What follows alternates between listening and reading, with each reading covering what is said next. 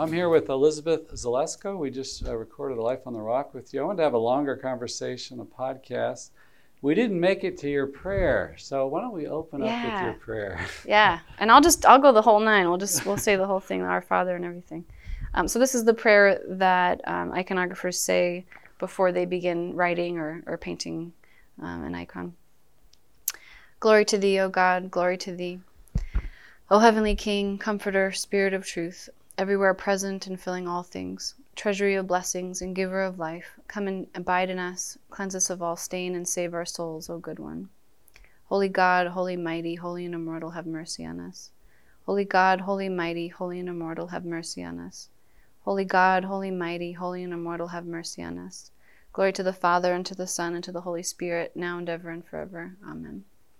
Our Father, who art in heaven, hallowed be thy name. Thy kingdom come, thy will be done, on earth as it is in heaven. Give us this day our daily bread, and forgive us our trespasses, as we forgive those who trespass against us. And lead us not into temptation, but deliver us from evil. Amen. O divine Lord of all that exists, you have illuminated the apostle and evangelist Luke with your most Holy Spirit, thereby enabling him to represent the most Holy Mother, the one who held you in her arms and said, "The grace of him who has been born of me is spread throughout the world. Enlighten and direct our souls, our hearts, and our spirits. Guide the hands of your unworthy servants so that we may worthily and perfectly portray your icon, that of your Holy Mother and of all the saints, for the glory, joy, and adornment of your Holy Church. Forgive our sins and the sins of those who will venerate these icons, and who, standing devoutly before them, give homage to those they represent. Protect them from all evil and instruct them with good counsel. This we ask through the prayers of the most holy Theotokos, the Apostle Luke, and all the saints, now and ever, and unto ages of ages. Amen. Amen. Isn't that beautiful? That is. I just love that prayer so much. I think what's so powerful about that is that the person who is creating the icon is saying prayers for the people that will be in front of it before they're even in front of it. Like you're praying for all the people that will ever stand in homage of the thing that's being represented, the person that's being represented, or the event that's being represented, and you're asking God to protect them and instruct them with good counsel.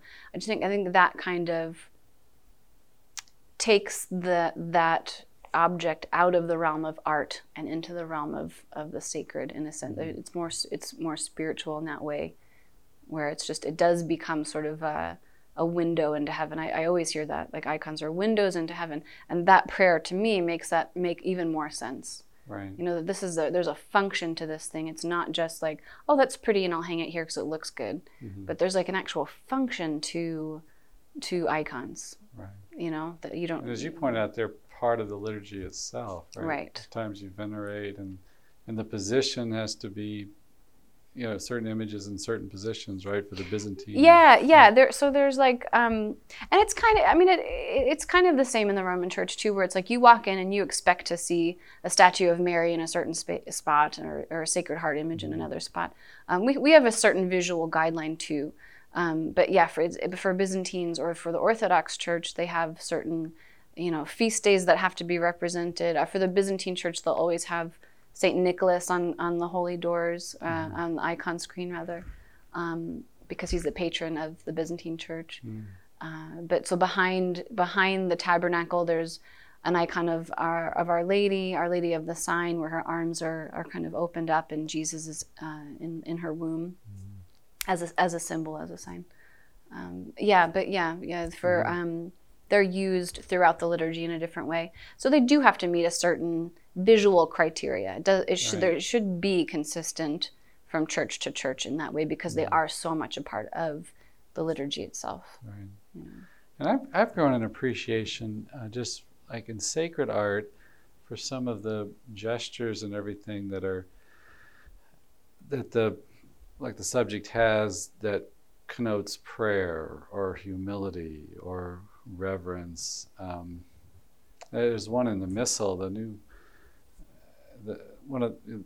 after we had a new translation of the Missal, we had new Missal books, and they had some of them had beautiful art. And there's one of the Annunciation that just struck me, that she's at a pray-do, and kind of something about the way her head is turned when the angel appears to her. There's something about it that it's like a connotes a piety that's really beautiful. Like Fra Angelico is like the master of that. If only I could paint like that. You know what I love thinking about though? Think about like once upon a time, an image of the Annunciation didn't exist. Isn't that fascinating? Right. Like there was a person who did it first. Isn't that, I mean, I just think that that's so interesting to think of. And I shared on the show how I painted that 6-foot painting for the Augustine Institute of the Annunciation. And I was really looking into many, I always check to see what artists before me have done, either to get inspired or to, steer it in one way or another. But Fra Angelico's was probably one of my favorites.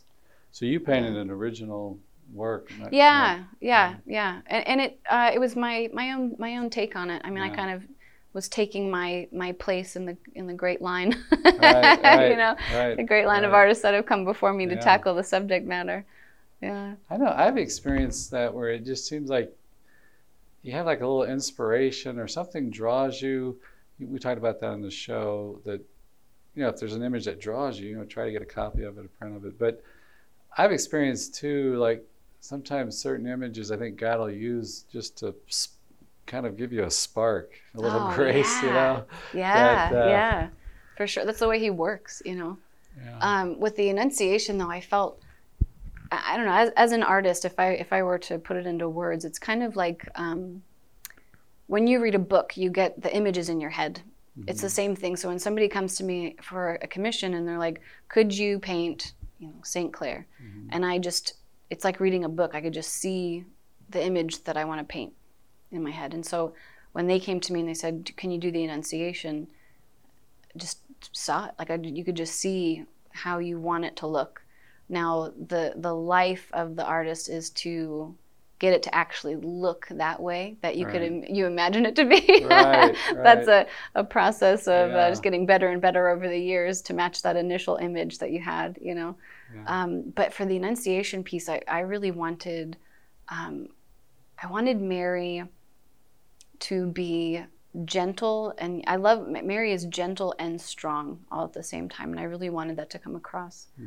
And I think I did a real justice to it, and just that let there be light.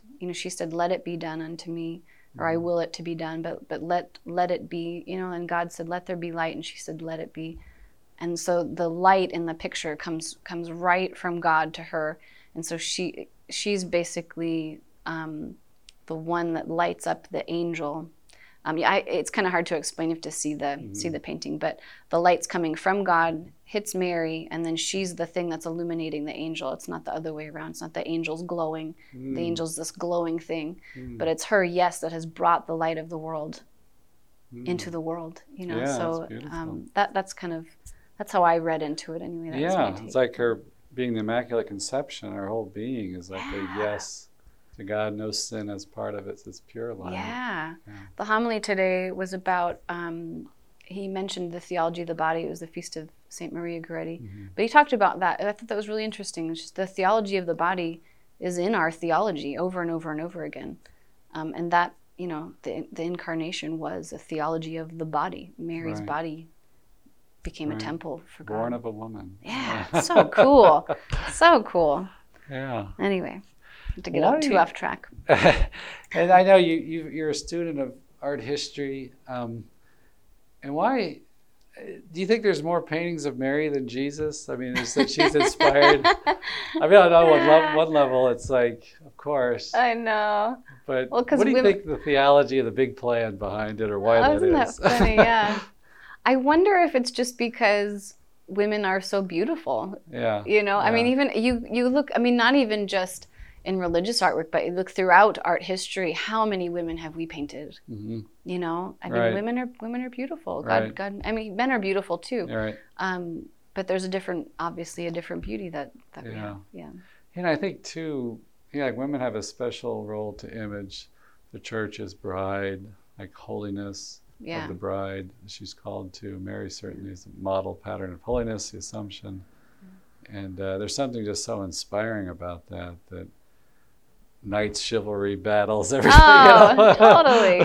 And we just love her. I mean, Yeah. Catholics we love Mary, you know, and of course I don't need to say this, but she just points the way, you know. Yeah. It's not a worship of, but I think we really do love her. I mean, on my website, I would say the things that I sell the most are images of her, you know. Really? Yeah. She's beautiful, and we love beauty. Yeah. And she is beautiful, you know. And you speak of a role like Our Lady of Guadalupe. Tell us about that growing up, the image. Yeah. So I was raised Catholic, and my mom and dad just gave us the faith in such a beautiful way, and they really did. I think we're all Catholic today because of just the way that they handed down the faith. It was such a natural. It was like water or breathing. It wasn't forced or you know, we really saw that it was important. So anyway, I started to kind of lose the faith around age 11 for multiple reasons, but I just started to question and kind of get quiet and distant, and started to just make bad choices as a result of that separation, I think. And one thing I wonder too, like being an artist, artistic tendencies, artists tend to hang together. It always seemed like there's, like in high school, there's like this dark element. I remember being in high school. I mean, I was totally one of those dark kids too. I totally was. Yeah. Yeah, I can remember. I mean, I was raised in the church, Sunday Catholic, everything CCD, but I remember looking at like some of the poetry and the art. These classmates, I just knew this ain't right. You know, I couldn't say why or exactly. Yeah, and we have to pray for those people when we see them, because I was one of them. You know, and one day they're gonna be iconographers. You know.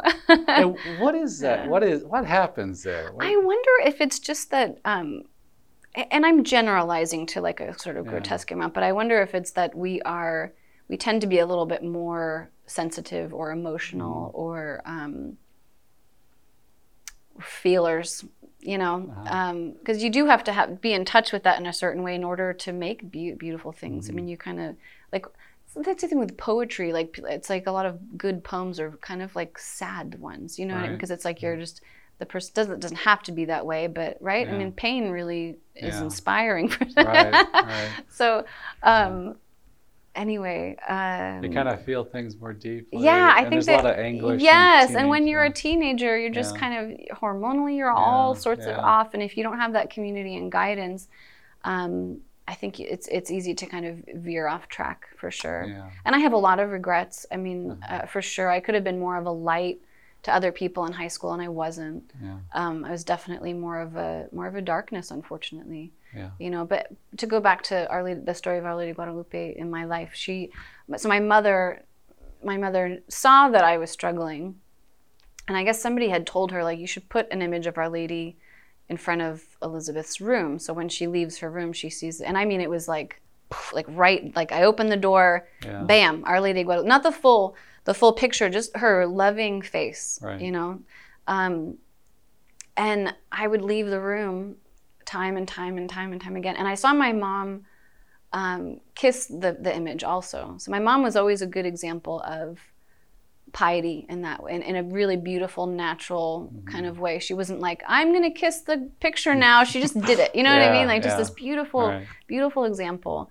But so I knew that it was special. I knew that this, like, something's different about this image. I knew, I mean, I was raised Catholic. I knew who it was. It wasn't, you know, I knew what I was looking at. But over time, I think it started to slowly work on my heart because I was feeling so down about things, and I had lost sight of my dignity, and I had lost sight of who I was, and that picture, her face was constantly reminding me of who I was, you know. And you mentioned too that just like the dignity of being a woman. What was it about the image you think that struck you? Because you hear, and the church warns against this, about having too antiquated a view of Mary that the modern woman can't relate to her. As a teenager, you related to her. Oh yeah, I would disagree. I would totally disagree with it. Yeah, just because she's timeless. You know, I mean, the stuff of the world is. The women that are being held up today, I think, are not good examples. You know? I mean, in general, in pop culture, you know, the people who are being held up and praised are not they are far from being like Mary. Right. You know, and I think her composure, you know, like her sereneness in that picture, the way she holds herself in that image, like I wasn't holding myself that way, you know, and that makes you feel a certain way when you come in contact with somebody who's holding themselves in a way that you're not, you know. I just knew that I was worth more than what the choices I was making. You know, Right, I knew that what I was doing was wrong. And she was just a silent reminder of that. Right. You know, I think that it's interesting to talk about the iconoclasm. I love mentioning that. I mean, the time in the church when people were smashing icons. For you know, saying that it was because it's idolatry, you can't do this or whatever, and it was you know, the faithful doing it. I think anytime you have icon smashing, it's just it points to the fact that how powerful the images truly are. Right. You know, because I can sit here and talk, and then I stop talking at a certain point, but images that are hanging on our walls are continuously talking. So, and they're speaking truth.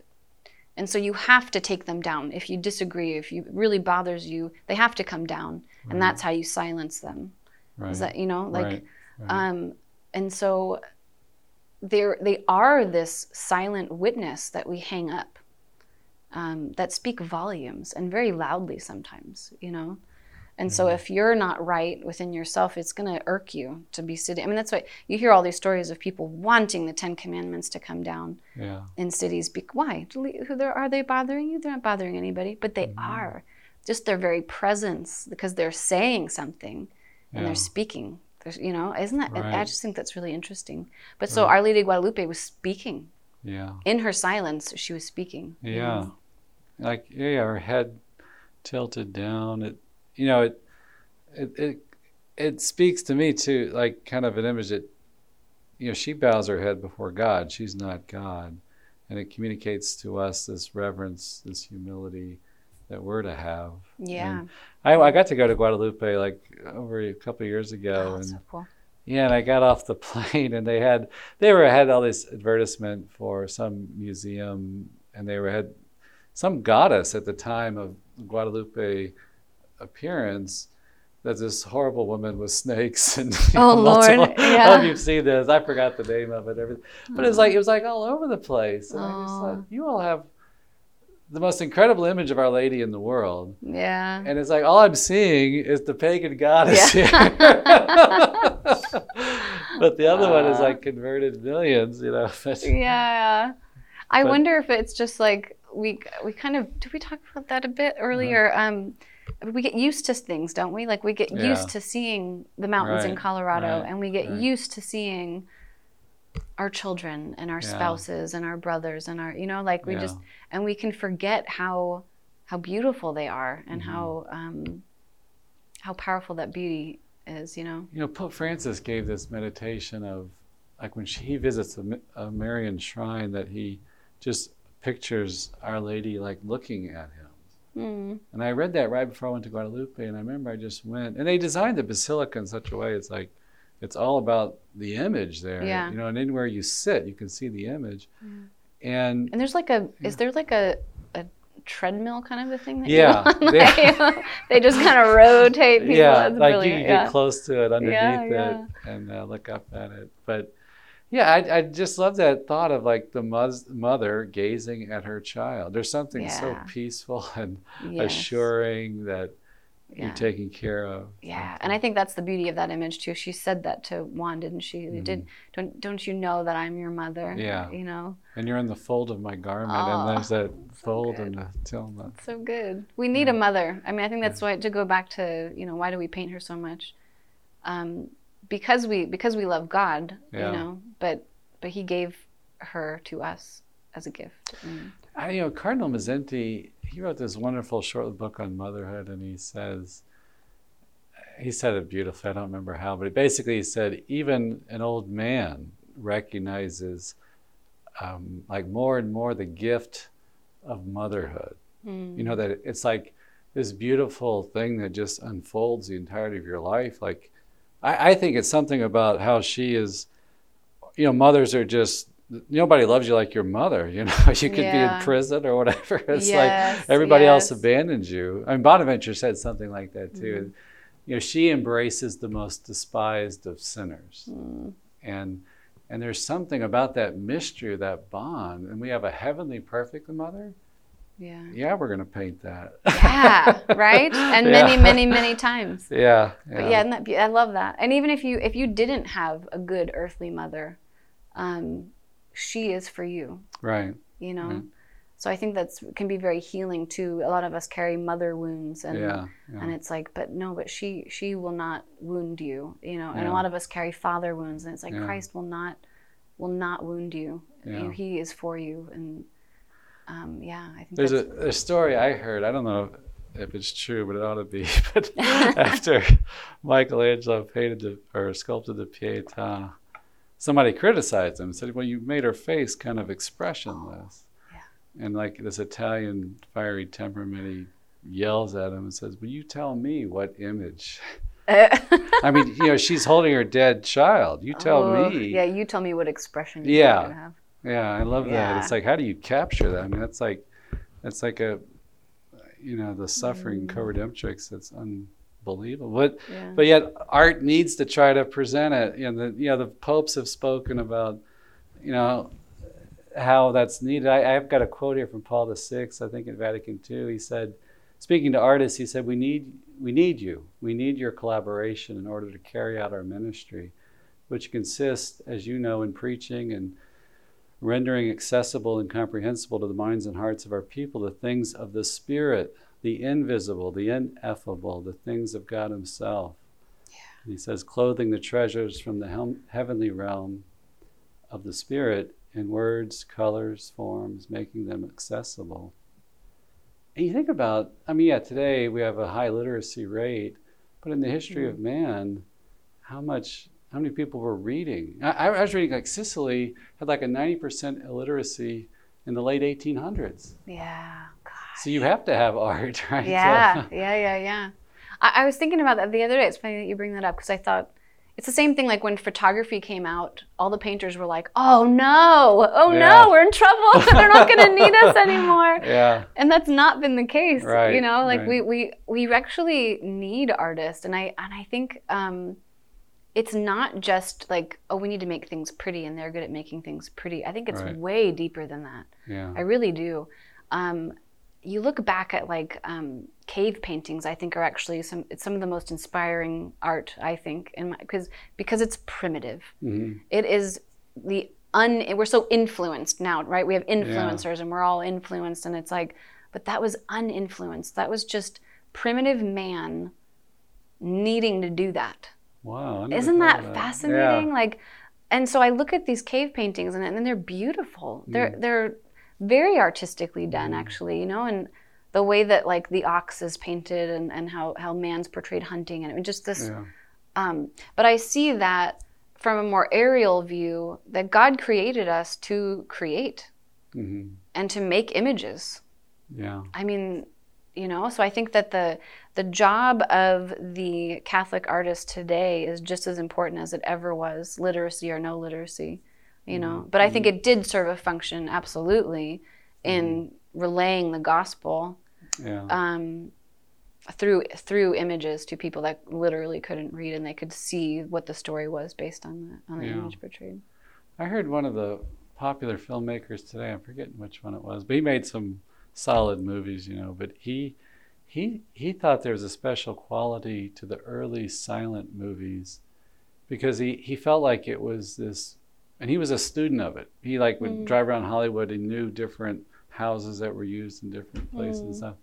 But he said he felt like it was this pent up desire to express in film was like that initial release of it. There was a special quality, and it is. Interesting. Yeah. I think of the use of eyes, the expression. Like Chaplin and these other guys. Yeah. They communicate so much just their face and stuff. But a funny story. I was obsessed with Charlie Chaplin as a little girl, and I was Charlie Chaplin for Halloween one year. Can you imagine? I don't know what grade I was in, like literally like a third grader. All of my friends were like, "What the heck are you? Like, what are you?" But you were accepted by the art community. Dressed in black and everything. Yeah. No, yeah, but I think that's really interesting, though. Yeah. I can even look at my own work in that way, like that first expression, going to art school and really just like, blah, like getting that out, and it's like, it was a different work for sure. Right. Yeah, yeah. And that needed to come out, and maybe that needed to come out culturally. It was just sort of like, we needed to get that out in film, how beautiful. And photography, really, I mean, the early photography work is stunning. I mean, the tintypes of people, have you ever seen like portraits done? They're called tintypes. It was like a chemical process on tin, and they would capture people, but it was really, you could Google it. They're just really cool. I've been watching this American Experience, I think it's PBS thing on the city of New York, and it was done like in 2005, and they had this wonderful, I don't know why it struck me so much about Central Park, but when they built, it was undeveloped largely, or not very much developed where Central Park is today, and they purchased that land as a big public project, and they wanted to be a place where you could have people of all classes mix, and also just to get out of the intensity of the city. Yeah, and thank God for that. Central Park is a haven. Yeah, it is. So beautiful. It's beautiful. It's so beautiful. Yeah, and some of the best gardens I've ever seen in the northern part. Yeah, I one time I went. Somebody pointed out to me, they picked these trees, and stuff to put there. And we started paying attention to the variety and everything. Yeah. There's this one area. I feel like it's up. Is it? My brain's not. It's been a long time. It's up in Harlem, like the northern part. There's this area of wisteria, and it's just stunning. I mean, it really. You feel like you're just transported into another world, and you're in the middle of a city. Yeah. Well, at the fountain, they have a woman above the fountain. I can't remember what they call her now, but I heard the sculpture I think it was a woman that sculpted it. That it's like a bronze thing, and she took a lot of heat, or the artist, whatever, took criticism because he made her more like a peasant woman. Like the skirt was full length by our standards, but wasn't enough by their standards. Yeah. And it was an image of like an angel, as it's a winged. Okay. And like stirring the waters, like in John's Gospel, the pool of Bethesda. Cool. Remember the angels. I bet you I've seen the fountain and just kind of glossed over it. It's in movies and everything. And so like in the scripture it talks about the Jews believed that the angel would stir the water, the first one in would be healed. And so she is there with her hand like extending over the fountain waters. And I just love that, like this was to be a place of healing for the people to come. And you put this beautiful piece of art. Oh, that's stunning. Yeah, to communicate that. Yeah. It just seems so perfect. Yeah. In a deeply flawed city, that was perfect. I wonder how many people know that that's what it is, though, that pass by it. Oh, there's so many treasures in New York. Yeah. I really enjoyed being there when I was there. Happy to get away from the humidity, though. I don't miss that in Colorado. And the role of an artist, like, as you see it, like culture and practice of our faith, what are some of your thoughts on that? Why it's important? Why do we need art? Yeah. I think we need it, but there's also, I think it kind of going back to the cave paintings. It's there. It's a part of our human nature, so it needs to express itself. I think, and God has a place for that. So I think it's just that it's there. And there is a need, but it doesn't just fulfill the need. Does that make sense? Like it really is like it's a part of our human nature to be creative, Right. And more specifically, as art, like there's jobs for artists, but I think every human is creative.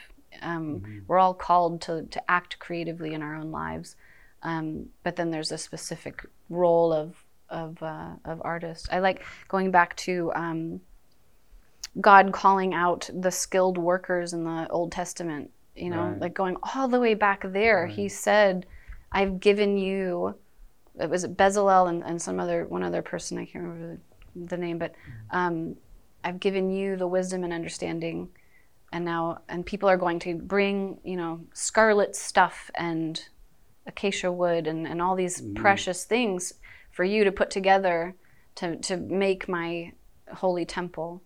Yeah, there's such a big deal made about despoiling the Egyptians of their jewelry. Yeah. That's mentioned several times in Exodus.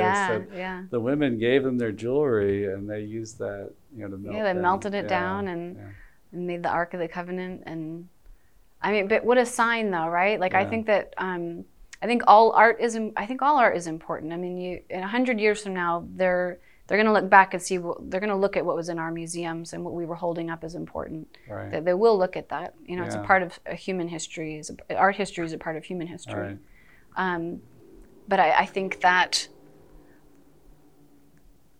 seeing the Old Testament, like what was going on then, giving art specifically to the honor of God is its own thing too. Like that's really powerful. We're taking the idols, we all have an idol of money today. I'm pretty sure I can say that confidently, myself included, but God still today is calling us to take that and melt it, burn it down and honor me with build me a beautiful church. I mean, how many ugly churches do we have today?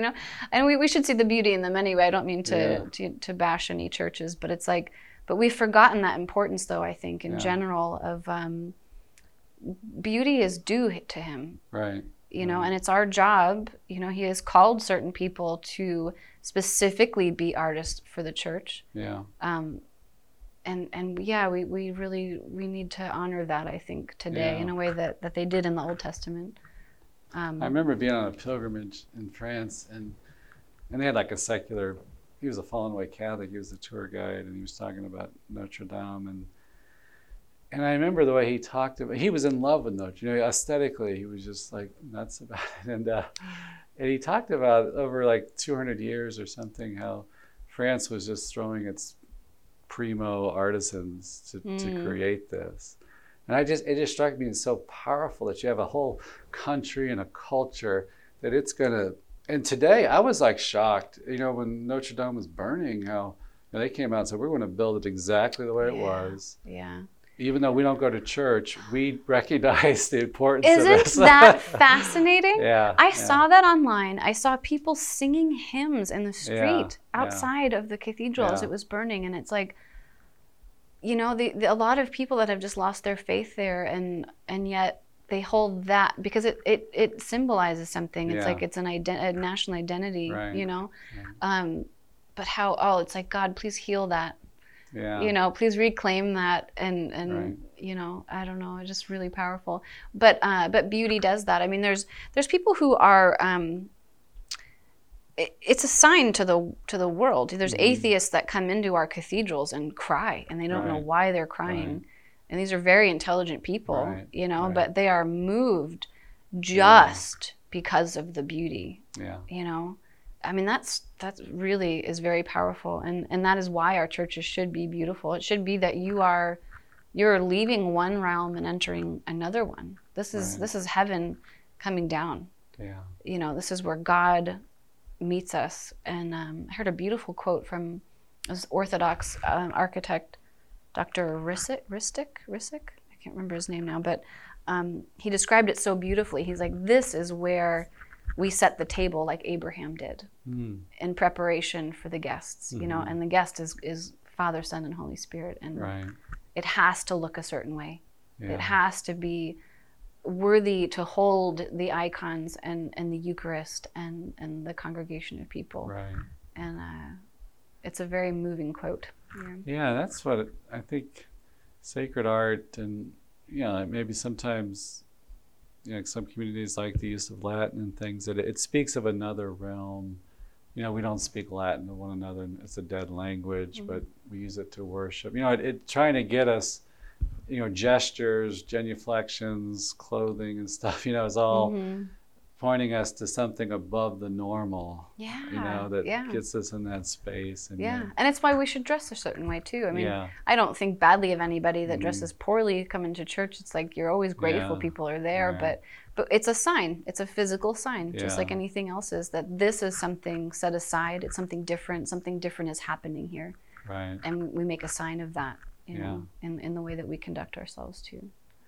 I love like traveling around and just like go into a church, and it just seemed like it kind of it captivates your attention. That I think I was sharing with you a quote I heard about John of the Cross, where he would bring like the novices out into the woods and the nature to keep their attention, to captivate them, to lift their minds to God. Otherwise they're daydreaming or whatever. Wasn't that kind of consoling that happened so long ago? Yeah. It's so like I tend to blame modern day technology on my lack of attention span.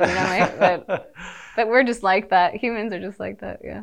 Yeah. It's like, so you go and you like an old church, and you think of like immigrants, whatever, just giving all their money to build the most beautiful thing, and the artisan doing this. It's beautiful when you think about that. It expresses their faith. Yeah. And it's a beauty that lasts longer than the people that I really hope that some of the stuff that I make just way, way outlives me. Right. That they just forget who painted it, and yet it still will inspire people when they look at it and just think, oh gosh, look at that face.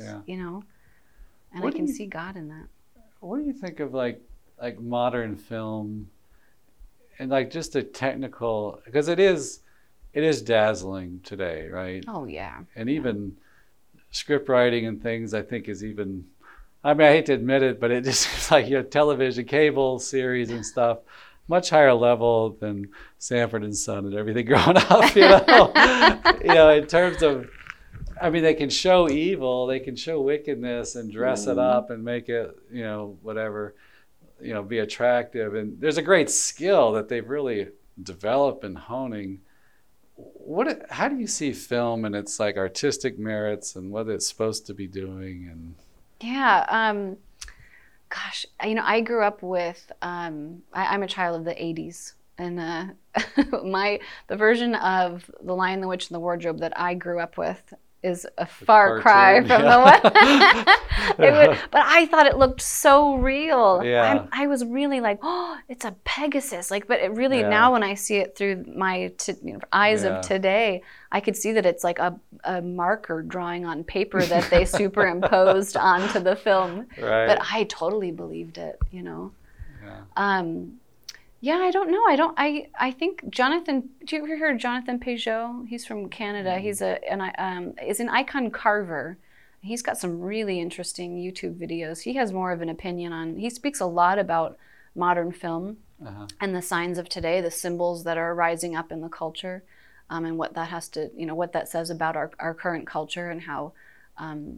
Just all the different tropes that keep on popping up throughout the centuries. It's no different today. Yeah. But I don't have as well of a formed opinion as he does. But I do see that a lot of Christian motifs are actually sneaking back in a weird way.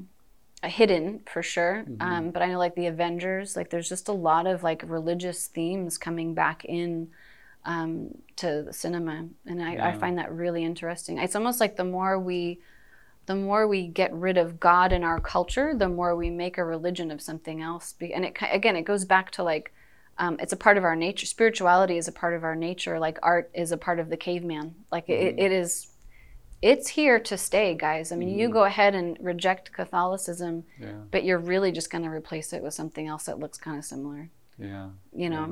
Isn't that interesting? Yeah. I know we just have a few minutes left, but you've studied art history. Do you have a period that you love? Oh, that's a good question. Yeah. You'd think I would say like iconography, but I liked all of it. Is that such a cop-out answer?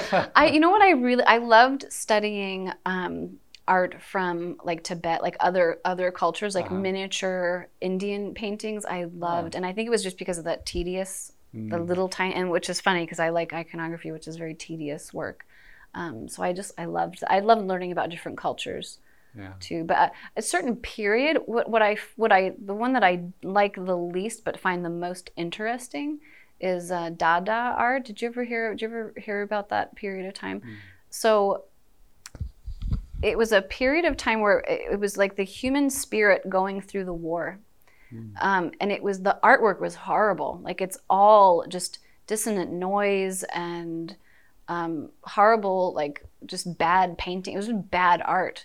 But what's interesting about it is that you can see the pain of the human going through war, a time of war. Was it? Dada. Yeah, I think it was World War One. I could be. I mean, don't quote me now, but I have to look that up. I can't remember. I went to a show. I forget what state I was in, but they had a Dada exhibit. And it's very interesting. It's very, very interesting. But I think it's one of those things where it's like I hear so many people are just like, I hate modern art, it's awful.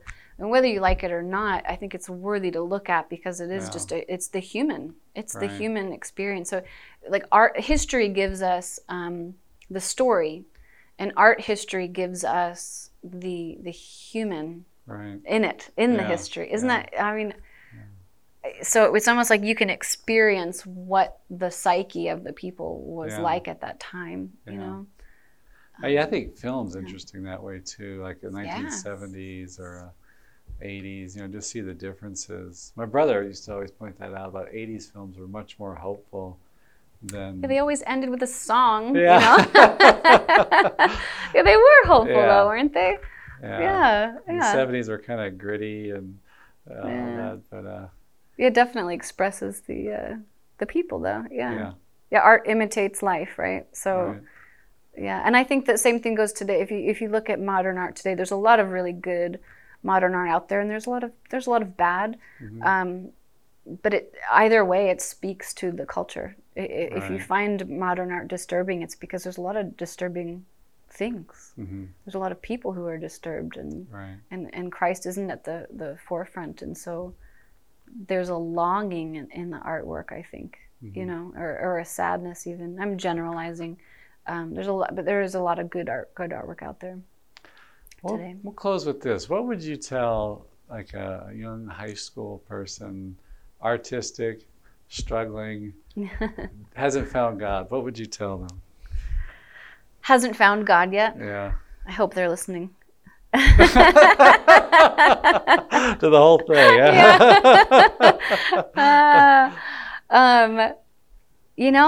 I think that if you find yourself with this skill, there's hope and there's a place for you, and God has a plan for good, and not for destruction. Right. And life gets better. And if you feel like you don't fit in, nobody really does anyway, so don't worry about it. But you'll find your place. I found my place. I didn't fit in very much in high school. I had my friends. I had some really sweet friends, but I definitely felt more at home in art school. We'll say it that way. But God has a plan for you, and